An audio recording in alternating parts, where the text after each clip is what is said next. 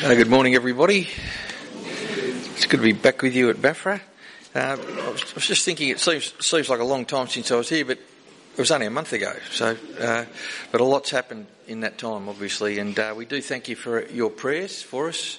It has been a challenging time at home, and Sal's death was somewhat unexpected. Well, we knew she was going to die. We knew that her time was extremely fragile. But we'd been so close to the gates of death so many times, and she kept bouncing back. But she had been really well. And so the last time I was here was Queen's birthday weekend, and on the Monday of the Queen's birthday weekend, Sal had a little high tea to celebrate the Queen's Platinum Jubilee. So she and the girls that work with her had made scones and cakes and all sorts of stuff. I was at the footy with my son, so I didn't get to share in it, but that's how well she'd been. And then in the early hours of the following morning, she had one of her bleeds. She's had this lung infection for quite a lot of years now, and it causes these terrible bleeding events and seizures. And anyway, that was the beginning of things. So 3 a.m. Tuesday morning, and then early hours of Thursday morning, she left us. Well, yeah, she did actually. I was meeting with Ray Patchett, as I always do on a Thursday morning. And I'd wondered whether I should have gone, but I thought, you got to keep going with things. But I hadn't even had a sip of my coffee, and Jenny rang and said, "Quick, come home now." And I knew it was bad. And she probably had some sort of a bleed on the brain, and she actually died very peacefully, for which we're incredibly grateful, because we'd been led to expect that her passing would be very ugly, and it wasn't. So we're grateful. But yeah, look, it's been a difficult time. Sally has been Jenny's primary focus for 15 years, and now the house is very quiet and empty. And Jenny will come to church at Baffra one day. She promises, and I'm looking forward to that. I've told her many times she'll like it down there. They're good people, and she says I will come. But just at the moment, she's the day after Sal died, Jenny and I went shopping for the first time in 5 years. We hadn't even been up the street in Druin together, so it's just taking a lot of getting used to. So we do thank you for your prayers, and I would thank you if you would keep praying for us. So look, anyway, enough of me. Let's turn to God's Word. We're continuing our series on Isaiah. I had Ricky read that passage earlier because it's actually a passage where the Apostle Paul is related. Look, he's actually using the passage that we're looking at today to show how it applies to Christians, which is an important thing for us to do. So let's pray, and then we'll read Isaiah 50. Loving Heavenly Father, we thank you for your word to us. We thank you that you are a speaking God, and we thank you for the Lord Jesus who listened to your word and took it to heart and who passed it on to us. And so we pray that you would help us to be active listeners today, and people who agree with your word and who obey it. So please cause this to take root in our hearts, transform us by your word, and equip us to serve you faithfully. We pray these things in Jesus' name. Amen. Now, we'll read the chapter in a little while, but Isaiah 50 is where we're up to. We're starting at verse 4. But one of the challenges of reading a book as long as Isaiah, let alone preaching it, is trying to hold the whole thing together. Have you ever read a book where you can't, after a little while, you think, who is that person? I used to read books with Sal at night, and some are easier to read than others. But there was one particular book we were reading, and after about a week of reading it, I said, "Are you getting anything out of this? Because I can't." There was just too many names, and I'd forgotten who they were. And a book like Isaiah is a long book, and it's a complicated book, and so to read it is difficult, but to preach it is pretty hard because we only get a go at it once a week, and we're trying to hold this whole thing together. So just a little bit of a revision. Chapters 1 to 39 of Isaiah was raised up by God to address a situation among God's people in Jerusalem where they were being anything but obedient to God. Now, God had said to them, if you want to live in the land, you need to live by my law. Now, that's fair enough, isn't it?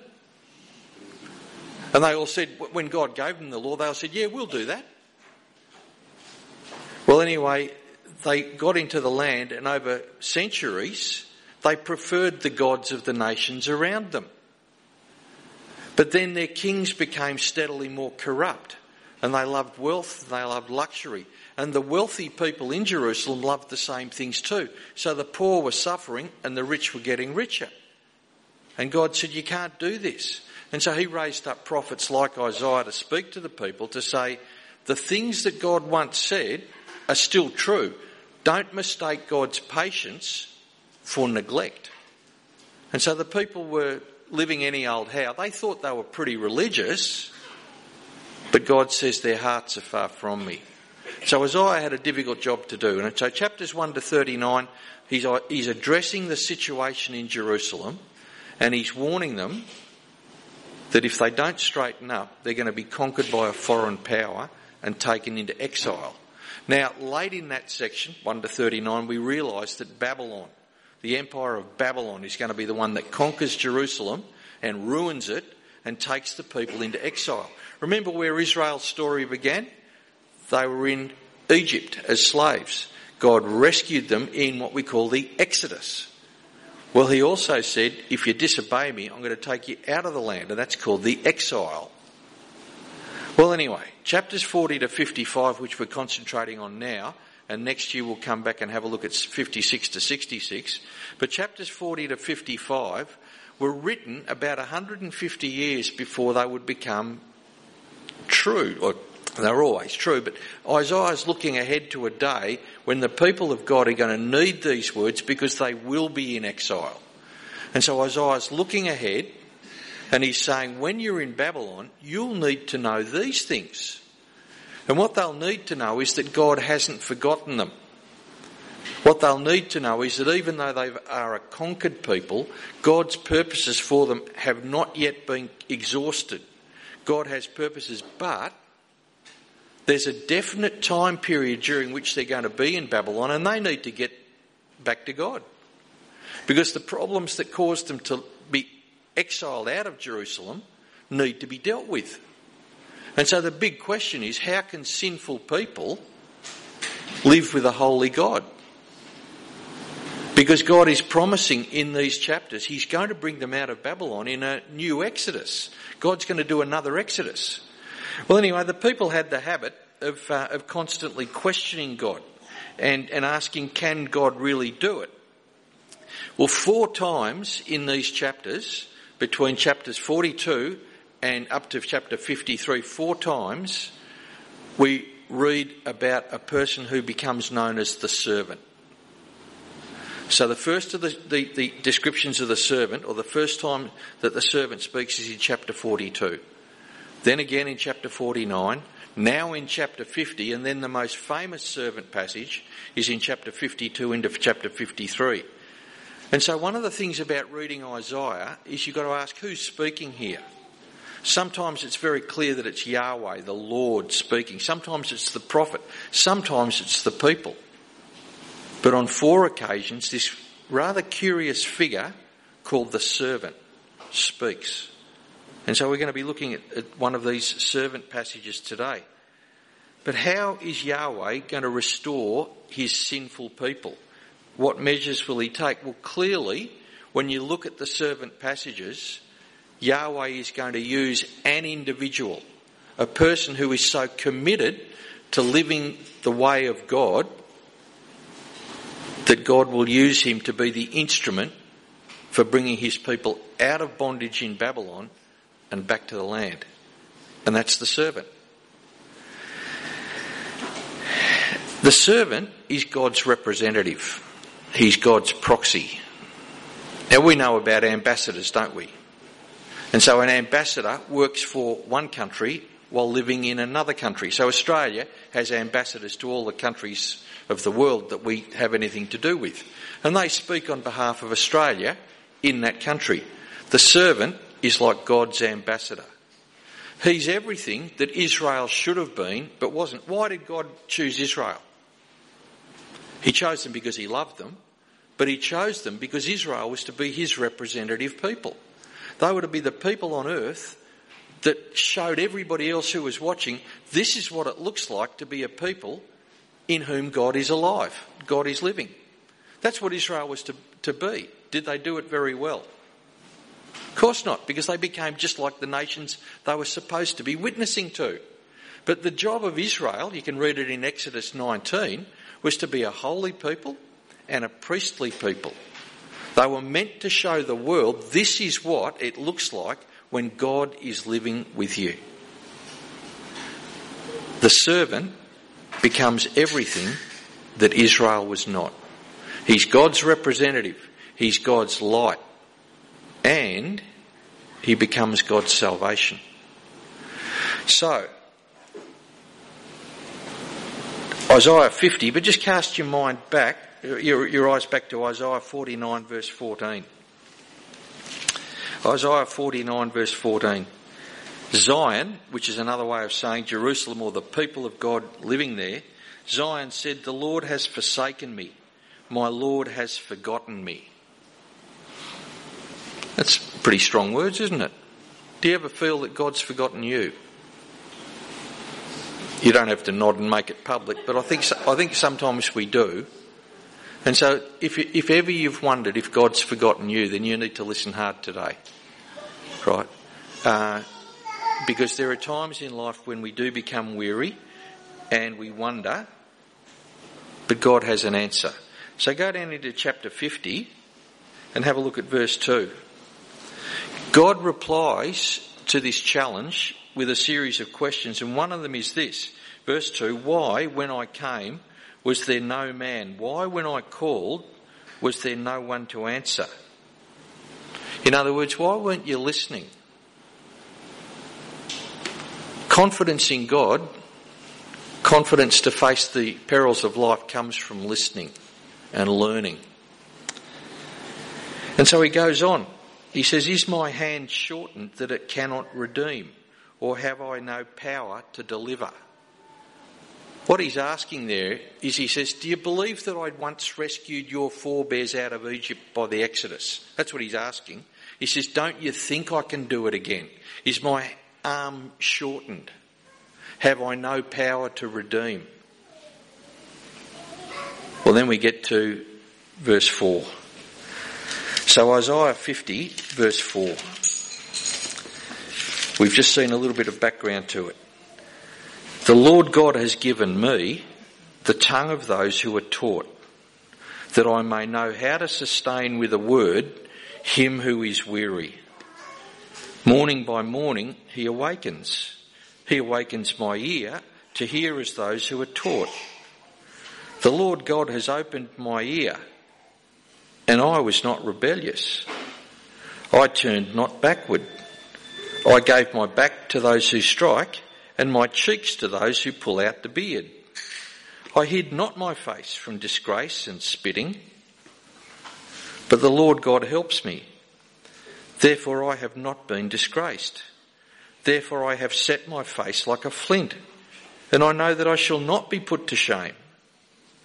He who vindicates me is near. Who will contend with me? Let us stand up together. Who is my adversary? Let him come near to me. Behold, the Lord God helps me. Who will declare me guilty? Behold, all of them will wear out like a garment. The moth will eat them up. Who among you fears the Lord and obeys the voice of his servant?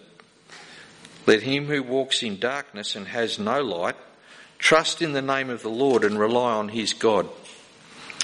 Behold, all you who kindle a fire, who equip yourselves with burning torches, walk by the light of your fire and by the torches that you have kindled.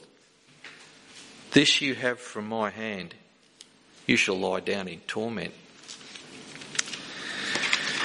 So this is the third of what we call the servant songs, and the servant is this individual who listens to God. Now, our reading is in two sections. And if you've got the bulletin there, I've got an outline there, which I hope will might help, but keep your Bible open and maybe have a look at that as well. But the first 5 verses 4 to 9, they're this song, because this is Hebrew poetry, about the servant. We know it's about the servant because we're told that in verse 10, We're told in verse 10, because verses 10 and 11 are like a commentary on the song. They're applying that to the people who read and hear these words, which means us. So the challenge of verses 10 and 11 is, what are we going to do with the declaration that the servant makes in verses 4 to 9? Now, in verses 4 to 9, you'll see repeated the Lord God 4 times. Can you see that? And so they're the little sections of each of the declaration of the servant here. 4 times we read about the sovereign Lord, Yahweh. So verses 4 to 9 divides into these 4 sections. The first of them shows us that the servant is a model learner. In other words, he's a disciple.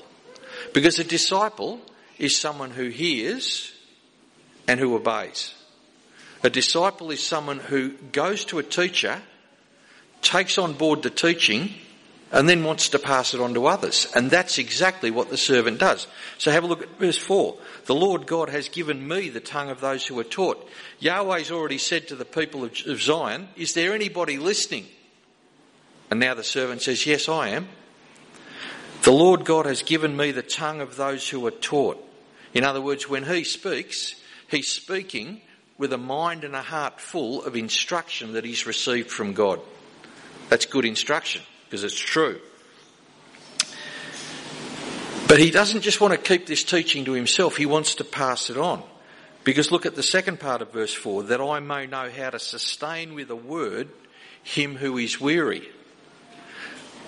He wants to help people who are struggling under the weight of life. Has life ever weighed you down? You'd be a rare person if it didn't. Every one of us will be challenged in various ways. Right now, I've no doubt that some of you are facing deep perplexities, challenges, and you wonder how we're going to get through it. If you ever find yourself getting weary of life, weighed down by it, these words are for you. Because there is one who's been taught by God who has a word to pass on to you. He doesn't want to keep this to himself, he wants to pass it on. That I may know how to sustain with a word him who is weary. Now that's just what Yahweh does. Remember chapter 40? Back in chapter 40, we're told that God doesn't grow faint or weary. He gives power to the weary. Remember that? So this servant has a ministry which is just like God's. Wow, that's a special person. I wonder who it can be. He goes on. Morning by morning, he awakens my ear to hear as those who are taught. So this is the servant speaking, and he's testifying. He's saying, this has been my experience of God. I've opened my ear to receive the teaching. I'm going to sustain the weary with the teaching I've received. How does he receive it? Morning by morning. Yahweh, the Lord, awakens my ear to hear as those who are taught.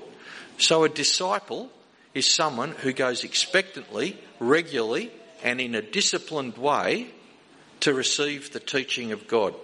Now I want to stop a moment here and just draw back a little from Isaiah and pass on a word of recommendation and encouragement. Right? Are you a person that listens to God morning by morning? Really? If your only input from the Bible is weekly at church, then don't be surprised if life's pressures weigh you down in a way that you'll wonder if you can cope with. I want to tell you that when life is at its pointiest and its harshest and its most perplexing, to have a mind and a heart filled with God's word, which comes through patiently, regularly and in a disciplined way, waking in the morning and hearing from God, it works. It works. And there's no substitute for just doing it. I was talking to a friend a couple of weeks ago. He's a retired dairy farmer. And he's a man who told me that his daily habit has been to read the Bible. He says, I read as much of it as I can. So he doesn't follow a pattern like the one I laid out, the fold-out guide to reading the Bible. He just reads, and he reads as much as he can until he thinks, well, that's that's a good section to have read today. He says, I start in Genesis and I work my way through to Revelation, and when I get to Revelation I start again. Well, I was talking to him about dairy farming the other day, and he's retired dairy farmer now. I said, what time did you start milking? He said, well, I got up at 3 in the morning, because he said I had to read my Bible first. We were talking about cows, but he wanted to talk about the Bible. So he was in the shed by 4, but he was in the Word by 3. Now that's a challenge to me, because I never get up at 3 o'clock. But when I talk to people about Bible reading, you know, the first thing that they usually say, I'd like to, but I haven't got time. Well, my mate Rick made time. 3 in the morning. He had to milk the cows, but he was in the Word before. Now, he's a man who's encountered many difficulties in life, but his life's held together because the Word is part of the fabric of who he is. Now, the servant sets us a great example here. Morning by morning, he awakens my ear to hear as those who are taught. So here's the first challenge for us today. Are you one who is regularly having your ear awakened by God so he can teach you from his Word? Because you need it. We've got an incredible resource. The Bible we've got it, we can take it home with us. Most people who have trusted Jesus, who have lived for him and followed him all these years, most people have had to make do without a Bible. And in fact, around the world there's still lots and lots of Christians who don't own their own Bible. We have an incredible privilege. And Jesus says, to those whom much has been given, much will be required. One day, I have a feeling that Christians like us will be held to account by God, who gave us the gift of our own Bible, and he'll say, well, why didn't you read it? Why is it that Western Christianity is so lax, so lacking in power, so ineffective? It's because we've abandoned the Word. We say we believe it, but our lives prove we don't, because we simply don't read it. That's my challenge. I want to tell you that reading the Word makes a difference. So C.S. Lewis, who has something useful to say about most things, he says this: since our moods fluctuate, we must make sure our faith rests on something solid, not on how we feel, or our beliefs will dither to and fro, dependent on the weather and the state of our digestion. Consequently, one must train the habit of faith by holding some of its main doctrines before your mind for some time every day. That is why daily prayers and religious readings and church going are necessary parts of the Christian life. We have to be continually reminded of what we believe. Neither this belief nor any other will automatically remain alive in the mind. It must be fed.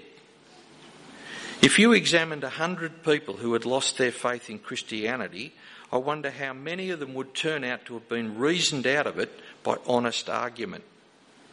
In other words, how many people have been persuaded that it's just not true? But then he answers his own question. He says, do not most people simply drift away? Now, in all the years that I've been pastoring churches, my answer is yes, C.S. Lewis, you were spot on. Most people just drift away. They don't go to church one week, and then they don't go the second week, and they notice that the sky didn't fall in on them, so they think, I got away with it. And then the third week they're getting used to it, and then the fourth week they think, well, if I go now, people will ask where I've been. So the fifth week they decide to stay away. And just little by little, a new habit forms.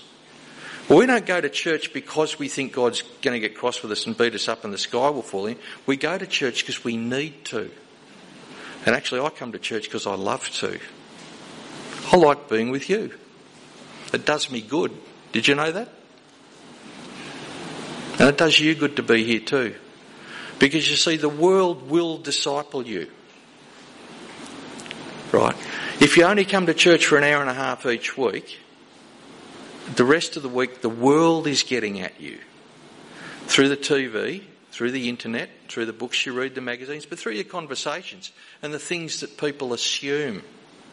You're being discipled by the world. Well, you're going to be discipled by the world, or are you going to learn from God? Because you see, we need to read the world through the lens of the Word. We really do. It's just that important. And I can tell you, if you don't mind a little word of personal testimony, trying to make sense of all that's happened over the last 15 years, I don't think I could have done it, except that I've been reading the Bible a long time, and it gives me a framework. And those words that Ricky read out from Romans 8, where Paul says, "Will not he who did not spare his own son freely with him give us all things?" And it occurred to me one day, because somebody said, "How can this be happening to you? You're a pastor." I thought, well, that's stupid. Why shouldn't it happen to me? But it occurred to me, if God did nothing else for me but give me Jesus, wouldn't that be enough? Wouldn't it? God gives his son to bleed and die on a cross to save a sinner like me so I can enjoy the privilege of eternal life. Isn't that enough? I think it is. But does he give us more? Yes. Because he promises to come alongside and help. Now, this servant is a disciple. He's someone who says, morning by morning, Yahweh awakens my ear to hear. And there's a challenge there for me, and there is for you too. Because I've got to confess, I don't find reading the Bible every morning easy. And there's some days when I'd probably rather not. But then I tell myself, no, I need to. Discipline's a good thing. Did you know that? We often think about discipline and we think of it in terms of punishment. That's not it at all. Discipline just means getting into a good routine, getting into good habits. Discipline means living the life of a disciple. I like sport. There's only two sports I really care about, cricket and football. The rest of them I couldn't be bothered with, really. But you can learn things from sport. Some years ago, the Australian cricket team was playing in New Zealand, and Michael Clarke was one of Australia's star batsmen, and he had personal problems that he had to come back to Australia to deal with. And so he took a week off from touring with the Australian side, and he came back, and the people who write about cricket were wondering, should he get his spot in the test team back? Would he be fit to play? Would he be able to hold his spot in the team? And so he came back into the team without any practice, went straight into the team and made 150. And so after the game, he was asked, how was it? And he said, well, the first 50 was pretty scratchy because I haven't had a hit for a week. I thought, wow. So a cricketer as gifted as Michael Clarke notices the difference when he doesn't practice every day. What about us? That's discipline. And so the first 50 was pretty scratchy, he said. How long was it since you started the day with reading the Bible? You need to. You own one. Start with a little bit at first and get longer. But whatever you do, read it systematically. Read from the start of the book to the end. Don't just take a verse here and a verse there, please, because it'll never make sense. But you need to be discipled by God, not by the world. Right. That was a long point. Verse 5. I had to say it because, I just want to tell you, we need to be people of the Word. We just have to. Verses 5 and 6. The servant is a model not just of learning but of obedience. He doesn't just learn, he obeys what he learns. So the Lord God has opened my ear and I was not rebellious. I turned not backward. So, yes, Yahweh's opened his ears and he wants to obey the things that he's been taught. Now, what is the opposite of obedience? It's rebellion. Now, I've been a teacher for many years and I can tell you now that in just about every class I ever taught of any size, you could count on almost a fixed percentage of kids in there being rebellious. And when I was a casual teacher working around from school to school, I used to go in and look around and think, yep. You can see it in their face. And there's a fixed percentage of people who, when you try to teach, will resist it. And it happens in churches too. Because I wonder if those resistant ones in class bring their resistance into church. Right? We've all of us got to reckon with this. We're sinful people. I like my own way. Have I ever told you this one? But I've actually worked out the secret to church harmony. Did you know that? I am going to write a book about it, but I know how to fix every problem in church. agree with me. And it'll all work. Right? But the trouble is you want me to agree with you. So how do we work it out? Right? All of us need to reckon that we have the potential for rebellion and for just doing things our way. But the servant that we're reading of here is someone who has heard and he has not rebelled. He hasn't turned backward. He's not defiant against God's word. Verse 6, I gave my back to those who strike and my cheeks to those who pull out the beard. I hid not my face from disgrace and spitting. Now Israel has been punished for its disobedience. The servant suffers because he's obedient, but it doesn't put him off. Now he says, I've been struck. That's the punishment for a crime. He's treated like a criminal. He's been mocked and he's been spat at. They're signs of disrespect. It's no fun being spat at, is it? I used to be a footy umpire for a while and I had a kid underage spat at me one day to tell me what he thought of a decision. The servant's been spat at. But the big one is, he says, they pulled out my beard. But he actually gave his cheeks to those who pulled out his beard. Fascinating story in 2 Samuel 10. Read it when you get home. 2 Samuel 10, David sends representatives to a foreign king to console with him after the death of his father. But the king's princes say, David's just sending these people in as spies, send them home. So before they sent them home, they shaved off half their beard. It was a disgrace. So David said, well, before you come back and take your place in Jerusalem, hold up for a while in Jericho till your beards grow, because then you won't look like figures of shame.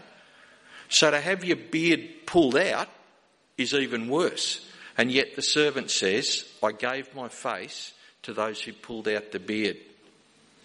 So he's an object of ridicule and shame. Verse 7, he's a model not just of learning and of obedience, but of confidence. So with all of that nasty background, verse 7, but the Lord God helps me. Therefore I have not been disgraced. Therefore I have set my face like a flint, and I know that I shall not be put to shame. Now why won't he be disgraced and shamed? Verse 7, the Lord God, Yahweh, helps me. So he knows he's been helped in the past, and so that gives him confidence for the future. Have you ever been helped by God? Can you think back to a time where you're sure you were able to do something that you didn't think you could do because God was your helper? Can you think back to that? You've helped me, did you know that? Because the Apostle Paul says in 2 Corinthians 1, you also must help me by your prayers. If you've been praying for Jenny and me, you have been helping. And I think we have been helped. I can feel it. God does help his people, and one of the ways he does that is through the prayers of others. But because the servant looks back to the times when Yahweh's helped him in the past, that gives him confidence for the future. And he says, therefore I've set my face like flint. Now what does that mean? What that means is he is not going to run out when the trouble gets fierce. To set your face like flint, that's a saying which comes up a number of times in the prophets. So you can read it in Jeremiah, you can read it in Ezekiel, or words like it. What it means is trouble's coming, but I'm not going to run. I'm going to go through it. Why? Because Yahweh will help me. And so because of all that he's learnt from God in the past, he says, I'm going to face up to a terrifying future with a face set like flint because I know God will help me again. So this servant is a model of learning and of obedience and of confidence. But there's something interesting here, because verse 6 is full of shameful treatment. He says, I've given my face to those who pull out the beard. He says, I've been mocked and spat at. I've been beaten. That's shameful. And he says in verse 7, he says, I know that I shall not be put to shame. And there's a lesson there for us as well. Because while you might be shamed in this life, the greatest shame will come on the day when your deeds are weighed, on the day of judgment. The greatest shame will be to hear that God says, I'm ashamed of you. But the servant gives us the model. face up to difficulties with a face set like flint, confident that God will help. Don't shirk it. Don't deny Jesus. Kids at school, if they laugh at you for believing in Jesus, don't hit back. Don't be nasty, but don't stop believing in Jesus. Mums and dads, older people, don't stop believing in Jesus. Because if we deny him on earth, he'll deny us in heaven. That's the shame that the servant's talking about here. He has been treated shamefully, but the real shame that we need to fear is the shame of God on the day when he says, I never knew you. Verses 8 and 9. The servant's a model learner. He's an obedient disciple. He's confident. And he's a model of victory. He who vindicates me is near. Who will contend with me? Let us stand up together. Who is my adversary? Let him come near to me.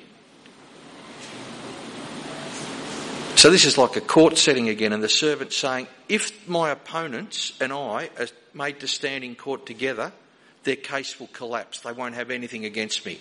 Why? Because Yahweh is my helper. He'll be vindicated. He'll be shown that he's in the right. He'll be declared guiltless, even though he's suffered. But think about this. Who are his opponents? Gods. We've already seen earlier on in this section that the gods of the nations are idols. Human inventions. They're powerless. People. Well, Dave read earlier from Psalm 118. Verse 6 of Psalm 118 says, the Lord is on my side. I will not fear. What can man do to me? Who are you scared of? Who are you scared of? What's the worst they can do? The worst they can do is kill you. But far worse is to meet God on Judgment Day and have him say, I'm ashamed of you. So the servant is so sure that God's with him that no case against him is going to stand. No one can declare him guilty. But look at the second part of verse 9. Behold, all of them will wear out like a garment. The moth will eat them up. In other words, to oppose the servant is to invite God's wrath. So the servant is a disciple because he's got an obedient ear. He doesn't just take it to himself, he wants to pass it on. He wants to learn and help others to withstand the pressures of life. But he's a model for us also of costly obedience. And he's a model of someone who's confident in God's activity in the past and therefore of God's victory in the future. Does that sound like anyone we know? The New Testament consistently identifies Jesus as being the servant. This is a prefiguring of our Lord Jesus.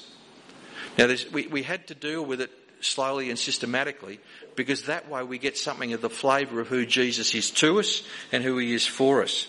Jesus was someone who taught others with God's authority. He was someone where when people obeyed him, they're obeying God.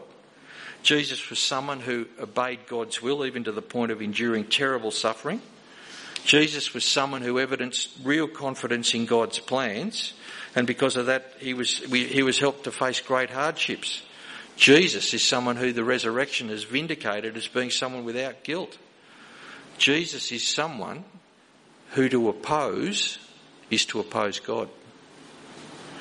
Now it's interesting, in Luke chapter 9, Luke tells the story of Jesus and he has him ministering in Galilee, but in Luke chapter 9 there's a real turning point. And Luke chapter 9 verse 51 says, when the days drew near for him to be taken up, he set his face to go to Jerusalem.